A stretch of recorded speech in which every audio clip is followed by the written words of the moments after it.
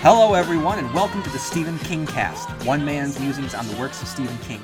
Each week, I'll review one entry in the bibliography of Stephen King in the chronological order of publication, which brings us to our latest entry, 1985's collection of his alter ego's works, the Bachman books. Now, so the whole premise of this podcast is to review, like I said, the listings of Stephen King's works in the chronological order of publication. So some of you might have been wondering, if that's the case, and that's the premise of this podcast, then why haven't I been reviewing the books that have been coming out under his pseudonym? Because at this point in publication, he has actually published more than I've actually been reviewing, because he has been publishing this entire time using the alter ego Richard Bachman. The reason that I have pushed off is because I wanted to wait until the Stephen King publication, which collects the Bachman books together into a title called The Bachman Books, published now in 1985.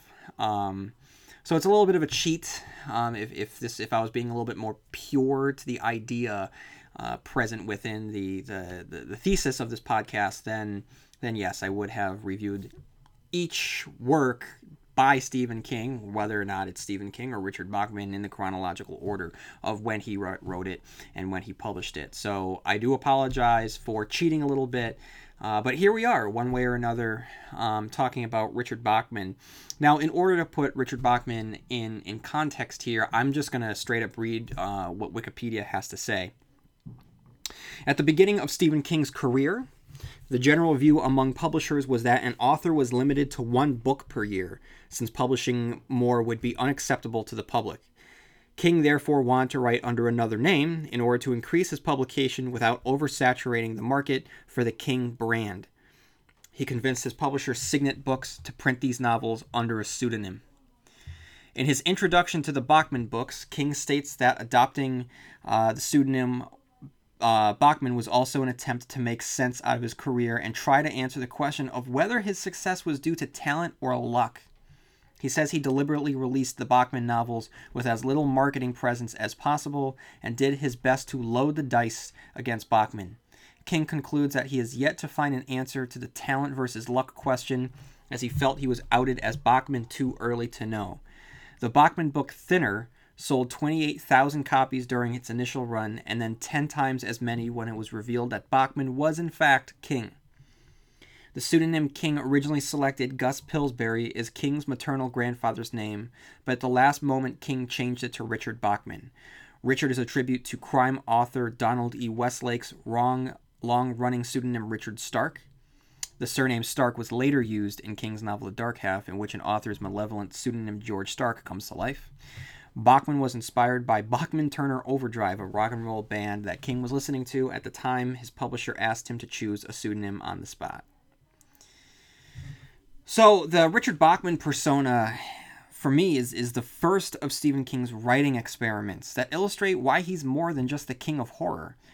Other experiments include the serialized publication of The Green Mile, his e-book Riding the Bullet before e-books were a thing, the simultaneous publication of Desperation and the Regulators, his collaboration with Peter Straub, and his long-form storytelling with the Dark Tower saga. Now, as I've done with other collections, sorry, but I'm not going to review all of the Richard Bachman books. I'm going to review two, The Long Walk and The Running Man. And so I will begin the Long Walks review with a Wikipedia summary so that I have a foundation upon which I can build my analysis.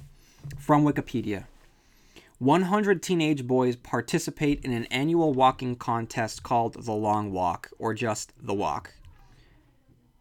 Each contestant, called a walker, must maintain a speed of at least 4 miles per hour. If he drops below that speed for 30 seconds, he receives a verbal warning. A walker who slows down again after receiving 3 warnings is ticketed. The meaning of this action is intentionally kept vague at first, but it soon becomes clear that buying a ticket means to be shot dead by soldiers riding in half-tracks along the roadside.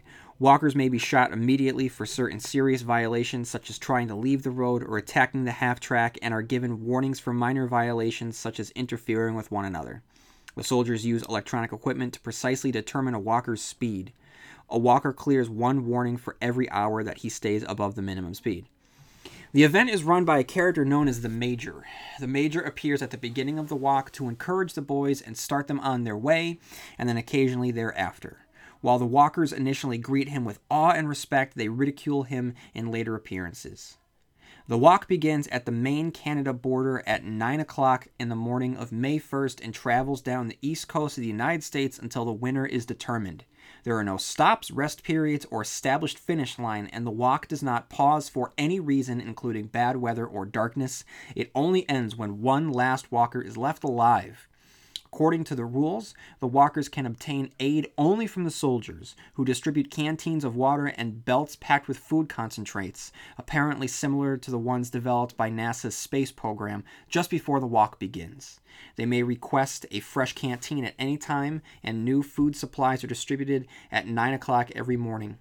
Walkers may bring anything they can carry, including food or additional clothing, but cannot receive aid from bystanders. They are allowed to have bodily contact with onlookers as long as they stay on the road. While they cannot physically interfere with one another to detrimental effect, they can help each other, provided they stay above the 4 miles per hour. The winner receives the prize, anything he wants for the rest of his life. It's implied that many past winners have soon died after the walk due to its hazardous mental and physical challenges. The long walk is not only a physical trial, but a psychological one, as the walkers are continually pressed against the idea of death and their own mortality. One contestant from past years is described as having actually crawled at 4 miles per hour after suffering cramps in both feet. Several characters suffer mental breakdowns, one of them killing himself by tearing out his throat, and most characters experience some mental degeneration from stress and lack of sleep. The protagonist of the novel is Raymond Davis Garrity, a 16-year-old boy from the town of Pownell in Androscoggin County, Maine. Early on, he falls in with several other boys, including Peter McVries, Arthur Baker, Hank Olson, Collie Parker, Pearson Harkness, and Abraham, who refer to themselves as the Musketeers. Another walker, Gary Barkovich, quickly established himself as an external antagonist, as he quickly angers his fellow walkers with multiple taunts of dancing on their graves. This results in the death of fellow walker Rank, who is ticketed after repeatedly trying to assault Barkovich. Lastly, the most alluring and mysterious walker is a boy named Stebbins. Throughout the walk, Stebbins establishes himself as a loner, observing the ground beneath him as he listens to his fellow walkers' complaints, seemingly unaffected by the mental and physical strains. The only character Stebbins truly interacts with is Garrity. In one conversation, Garrity alludes to Alice in Wonderland, likening Stebbins to the caterpillar. Stebbins, however, corrects him. He believes himself to be more of a white rabbit type. Along the road, the walkers learn that one of their number, Scram, initially the heavy odds-on favorite to win the walk, is married. When Scram gets pneumonia, the remaining walkers agree that the winner will use some of the prize to take care of his pregnant widow, Kathy. Members of the public interfering with the walkers can receive an interference ticket. This nearly occurs when the mother of a walker named Percy tries on several occasions to get on the road and find her son.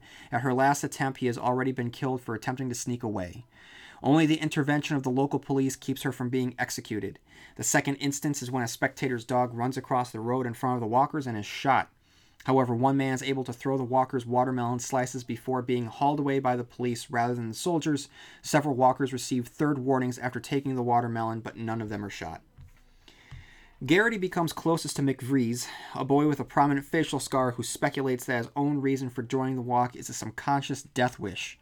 When Garrity suffers a short mental breakdown following the death of one of his friends, McVries takes several warnings in order to get him moving again. By the evening of the 5th day, the walk has progressed into Massachusetts, the first time in 17 years that it has done so. There are only 9 walkers left. Earlier, Stebbins revealed to Garrity and McVries that he is the illegitimate son of the Major. Stebbins states that he used to think the Major was unaware of his existence, but it turns out that the Major has numerous illegitimate children nationwide. 4 years earlier, the Major took Stebbins to the finish of the long walk. Now Stebbins feels that the Major has set him up to be the rabbit, motivating others to walk further to prolong the race just as rabbits are used in dog races. Stebbins' plan upon winning the walk is to ask to be taken into his father's house as his prize. Finally, Garrity decides to give up after realizing that Stebbins has shown almost no weakness over the duration of the walk. Garrity catches up with Stebbins to tell him this, but before he can speak, Stebbins collapses and dies. Thus, Garrity is declared the winner. Unaware of the celebration going on around him, Garrity gets up from Stebbins' side and keeps on walking, believing the race is to still continue as he hallucinates a dark figure not far ahead that he thinks is just another competitor. He ignores a jeep coming towards him in which the Major comes to award him the victory, thinking it is a trespassing vehicle. When a hand touches his shoulder, Garrity somehow finds the strength to run. So, The Long Walk is clearly an allegory for life. You walk on the road until you can't walk anymore. You try and make sense of it while you walk. You try and make sense of the death that happens around you. You try and make meaning from what you see, with whom you interact. A line on the road, for instance, becomes a metaphor for life when it's really just paint on pavement. The people with whom you walk are varied in size and shape, intellect and interest. Some of them your friends, some aren't, and most you don't know. Now, I always thought that The Long Walk was a missed opportunity for a dark little movie. In the wake of The Hunger Games, it would look derivative and, I think, boring by comparison, and honestly, it's just probably one of those cases where the book is more interesting. King wastes little time establishing this dystopian world. He paints it with a bleak brush, introducing the Major as a sociopath, hints that Garrity's father has been taken away, teases the walk. After the numbers are assigned, the walk commences, and immediately the tension rises, with one of the walkers getting a warning, with another character explaining the rules of the game and why getting that warning was smart early in the walk. It's spoon-fed exposition, but it comes naturally to King. Even at this point, he's an early writer.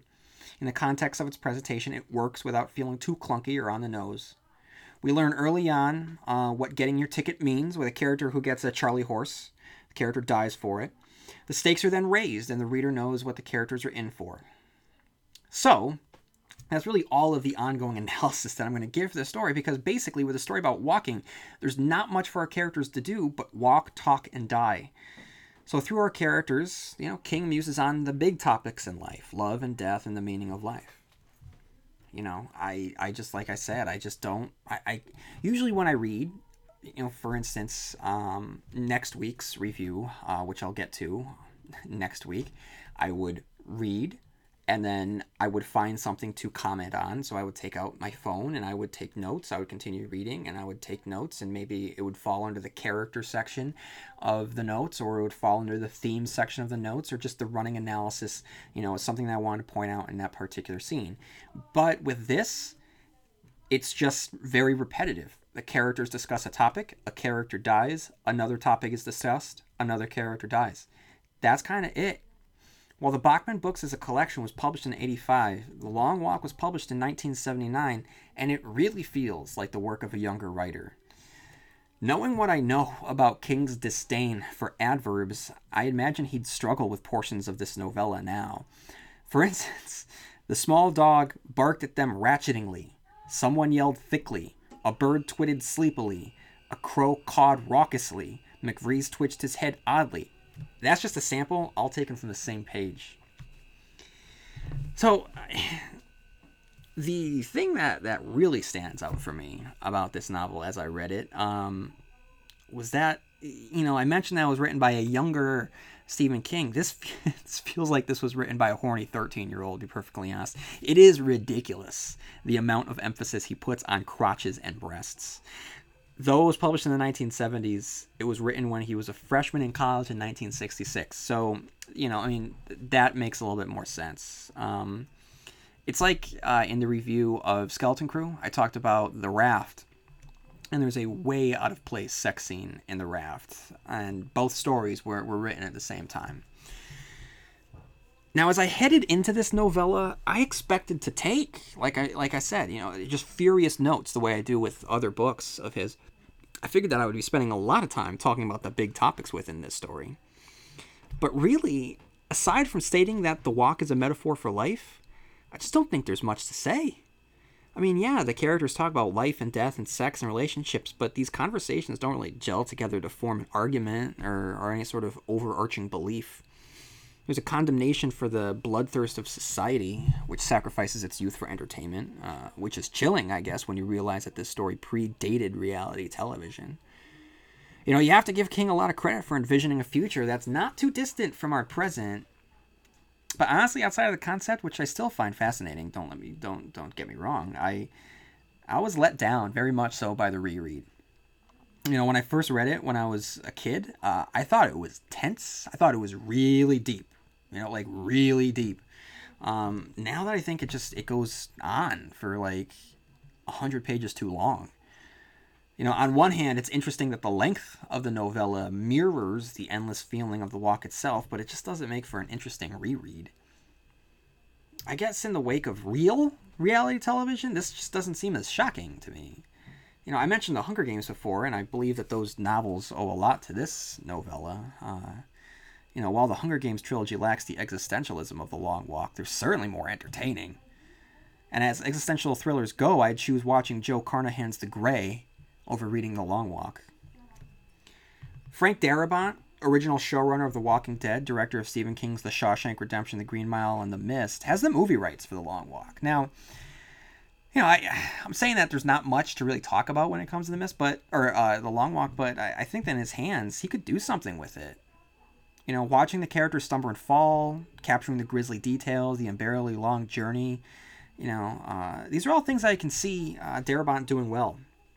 He mentioned that he'd like to keep it small and existential, so who knows? Maybe we'll see it someday. When that happens, be sure to tune into my review here at Stephen King Cast. So we have some Kingisms here, the first of which is racism to denote the negative qualities within a character. We have a character being hit by a car so hard their shoes go flying off. Garrity remembers a childhood acquaintance in which this happened. This is a visual image that we see many times throughout Stephen King's books. We have the magic circle. Within the novella, Harkness was a part of the group that Garrity was a part of, a segment of his subclan, part of a magic circle that Garrity belonged to. And if one part of that circle could be broken, any part of it could be broken. This magic circle will be explored in length next week. We have religious insanity. When Tubbins goes insane, he sounds a lot like Mrs. Carmody or Margaret White. And that ends the thoughts that I have for The Long Walk. I'm disappointed in myself. I'm sorry, I didn't even make it to a half an hour, and most of what I've said so far is just a Wikipedia summary. When I sat down and envisioned talking about Stephen King books for the Stephen King Cast when I first started the podcast, I thought that I was going to have so much to say about The Long Walk. So much to say.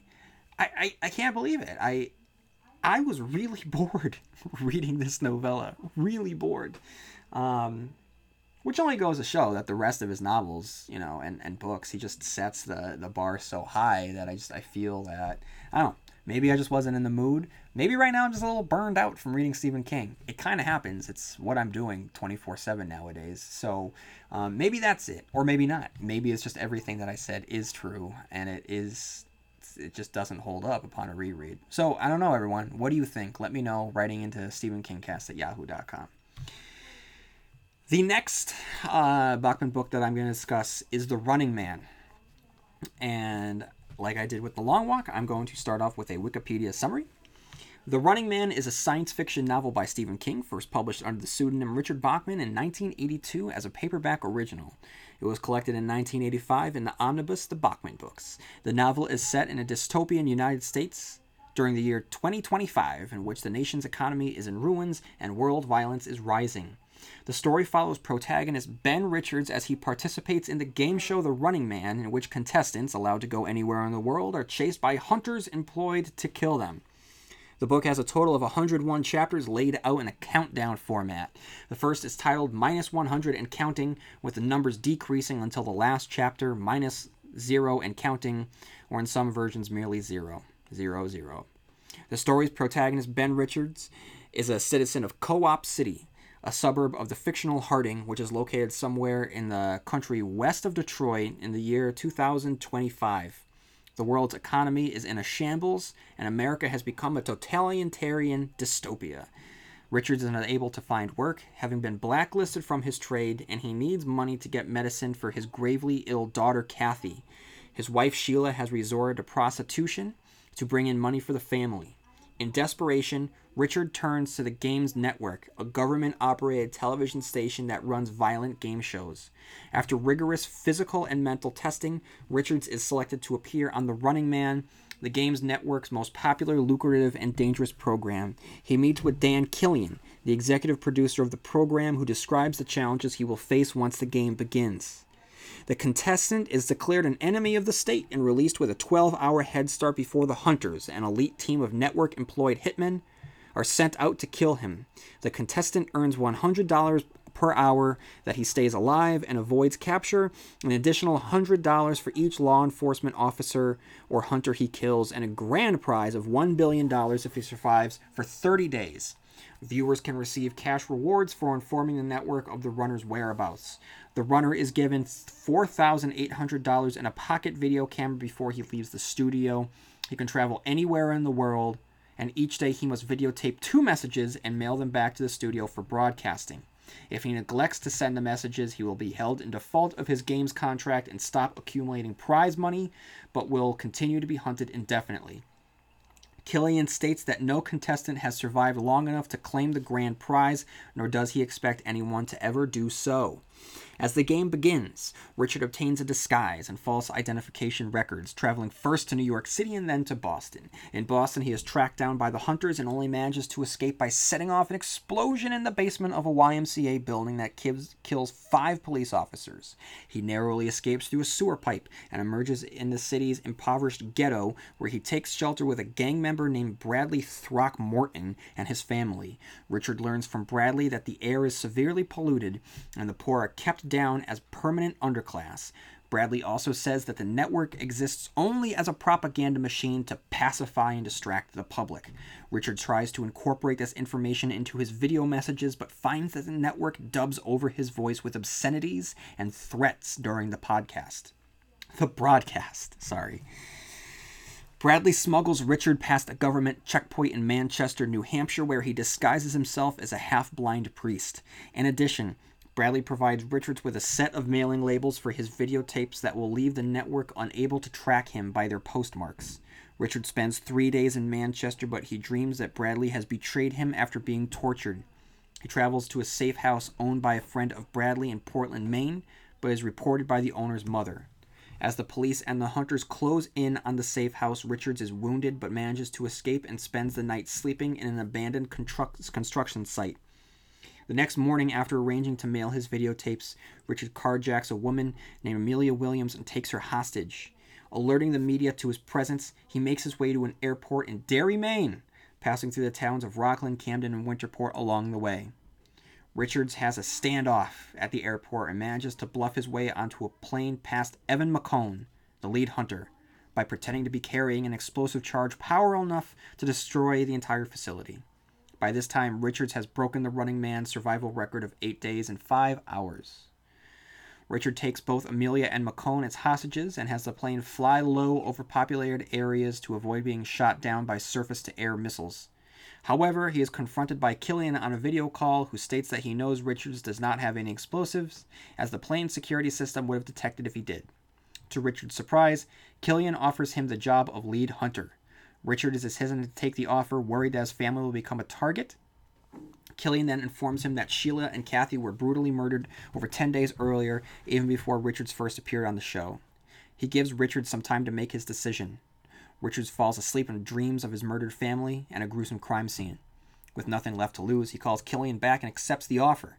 He kills the flight crew and McCone, but suffers a mortal gunshot wound from the latter. After allowing Amelia to parachute to safety, the last strength to override the plane's autopilot and fly the plane towards a skyscraper housing the game's network. The book ends with the plane crashing into the tower, resulting in the deaths of Richards and Killian. The novel closes with a description, and it rained fire 20 blocks away.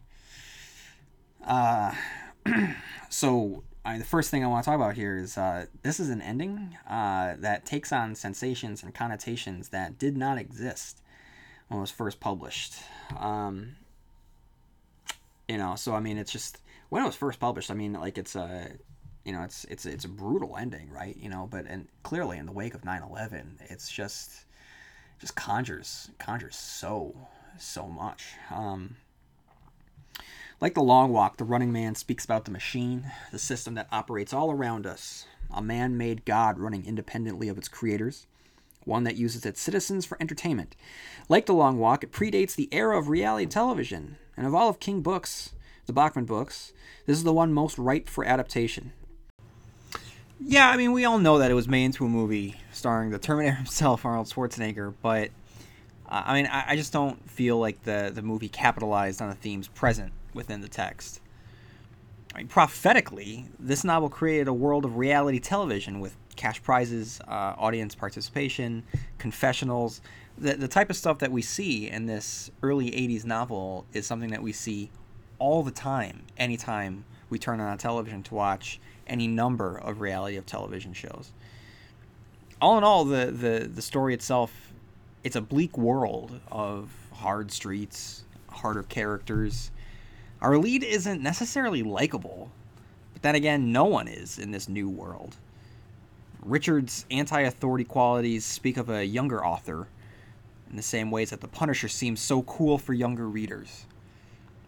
The chapter countdown is a great use of tension that begins as soon as you start reading. We get the immediacy with Richard's sick child and a sense of the world, at least Co-op City, which seems like a wild Detroit. We learn everything that we have to about Richards through the application process, where he delivers exposition to the audience through a series of answers to a receptionist. We then see the class system of this future world and how bitter our character is. On chapter -87 and counting, we learn that he's been selected for the Running Man and what that entails. We learn of the odds stacked against Richards, of McCone and the Hunters. In chapter 81 and counting, Richard sees that the studio has changed his photograph, a prototype version of Photoshop. Here we see the unreality of reality television, which we are all the more familiar with today, but really must have been a revolutionary concept upon release. In the same chapter, Killian advises Richards to stay with his people, the poor, because in the middle class, they will want to see him dead. And it's a clever way to comment on very real social class issues in our country. King sells the paranoia of the hunt, with Richards overanalyzing everyone around him, desperately trying to remain alert. This causes Richards to demonstrate some ingenuity, blowing up the YMCA to cover his escape, which pushes him into the hands of Stacy and Bradley. We get some world building here with a discussion around emphysema due to all the pollution in the world, and that motivates Richards, who now has a cause, to use his platform to reach the masses. But his confessionals are either redubbed or cut so that the American public can't hear the truth. Once Richard has his hostage, we see the class system start to turn against each other. And then from there, we just hurtle on towards the end of the novel, which, like I said before, results in a plane being smashed into a building, which, like the rest of the story, is darkly prophetic. So I feel bad, guys, because it's not even a half an hour, and I honestly don't have much else to say. Other than both of the stories present here are they predate reality television, and it's amazing that how much they speak about us and our culture in the reality television world that we live in. So I think that the Running Man is a, like I said earlier, is a novel that would work very well in this day and age. And I think that would be interesting if we get one that doesn't necessarily resemble this story as it is, but one that's not as much of a satire and just a cheesy 80s bonkers gonzo action movie the way that the Schwarzenegger version is. But I think that something in between would make for a really interesting modern commentary on the world of reality television. And I haven't heard of anything in the works, but that would be pretty cool, I think. All right, everyone. If you were looking forward to a more in-depth analysis on the Bachman books, I really am sorry. But stick around for next week as I get into the Schwarzenegger movie that I've referenced already. So I haven't seen that movie since it came out, since I was a kid, so I'll be interested to be able to revisit it along with all of you. So in the meantime, if you haven't done so already, why don't you head on over to iTunes, because I could really use as many reviews and subscriptions. Because I don't know how people are listening to this, whether they're going through Podbean or Stitcher. But I do know that if you go through iTunes and you subscribe, it bumps the podcast itself up more on the charts. It kind of gives it more visibility, which is something that I would like. Just a little bit more visibility out there. So if you haven't done so already, I mean, if you still listen through Podbean or another device, it just won't hurt to subscribe through iTunes. So that would be a huge solid. And feel free to follow me on Instagram and Twitter and Facebook and Tumblr and Pinterest, because that's where I'll be. All you have to do is search for Stephen King Cast. And if you have any thoughts, write in at stephenkingcast@yahoo.com. And in the meantime, have a great week, and I will see you all here, same King time, same King channel, Stephen King Cast. Do the walk on line.